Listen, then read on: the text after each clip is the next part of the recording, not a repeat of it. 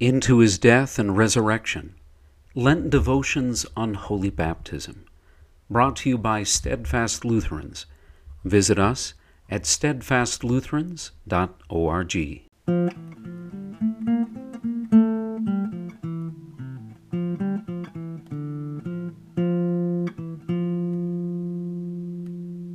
Tuesday, Lent 2, 1 Peter 3, 8 through 22. This water of Noah's flood symbolizes baptism that now saves you also. It saves you by the resurrection of Jesus Christ. 1 Peter 3:21. Monday and Tuesday devotions are united. Yesterday, the old Adam was told that he was dead. Today, you, the baptized Christian, are told of what Christ has done for you. Just before Peter brings up your baptism in these short verses, he hinges it all on the sacrifice of Jesus, who suffered once for sins.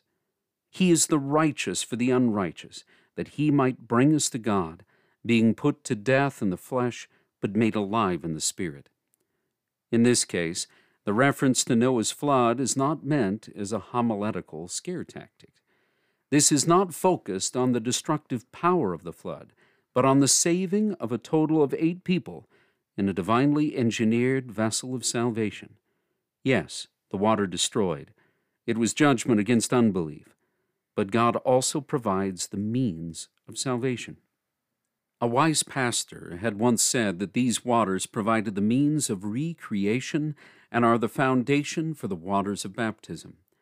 Baptism now saves you, because you are made entirely new. God has acted graciously to you as he did Noah.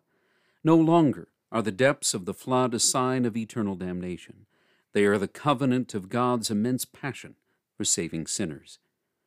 But again, remembering your baptism is nothing more than looking into the reflecting pool and seeing Jesus in the water. There is no reflection of fallen man's narcissism, only Jesus. Just as Peter preached, baptism now saves you by the resurrection of Christ.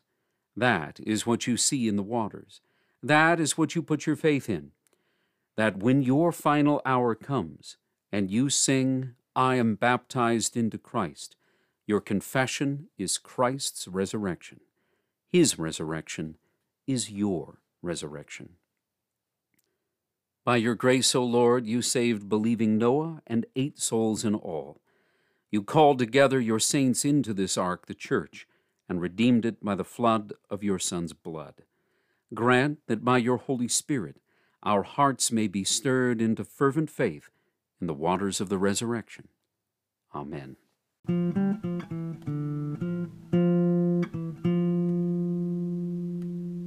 Come back tomorrow for another devotion from Steadfast Lutherans.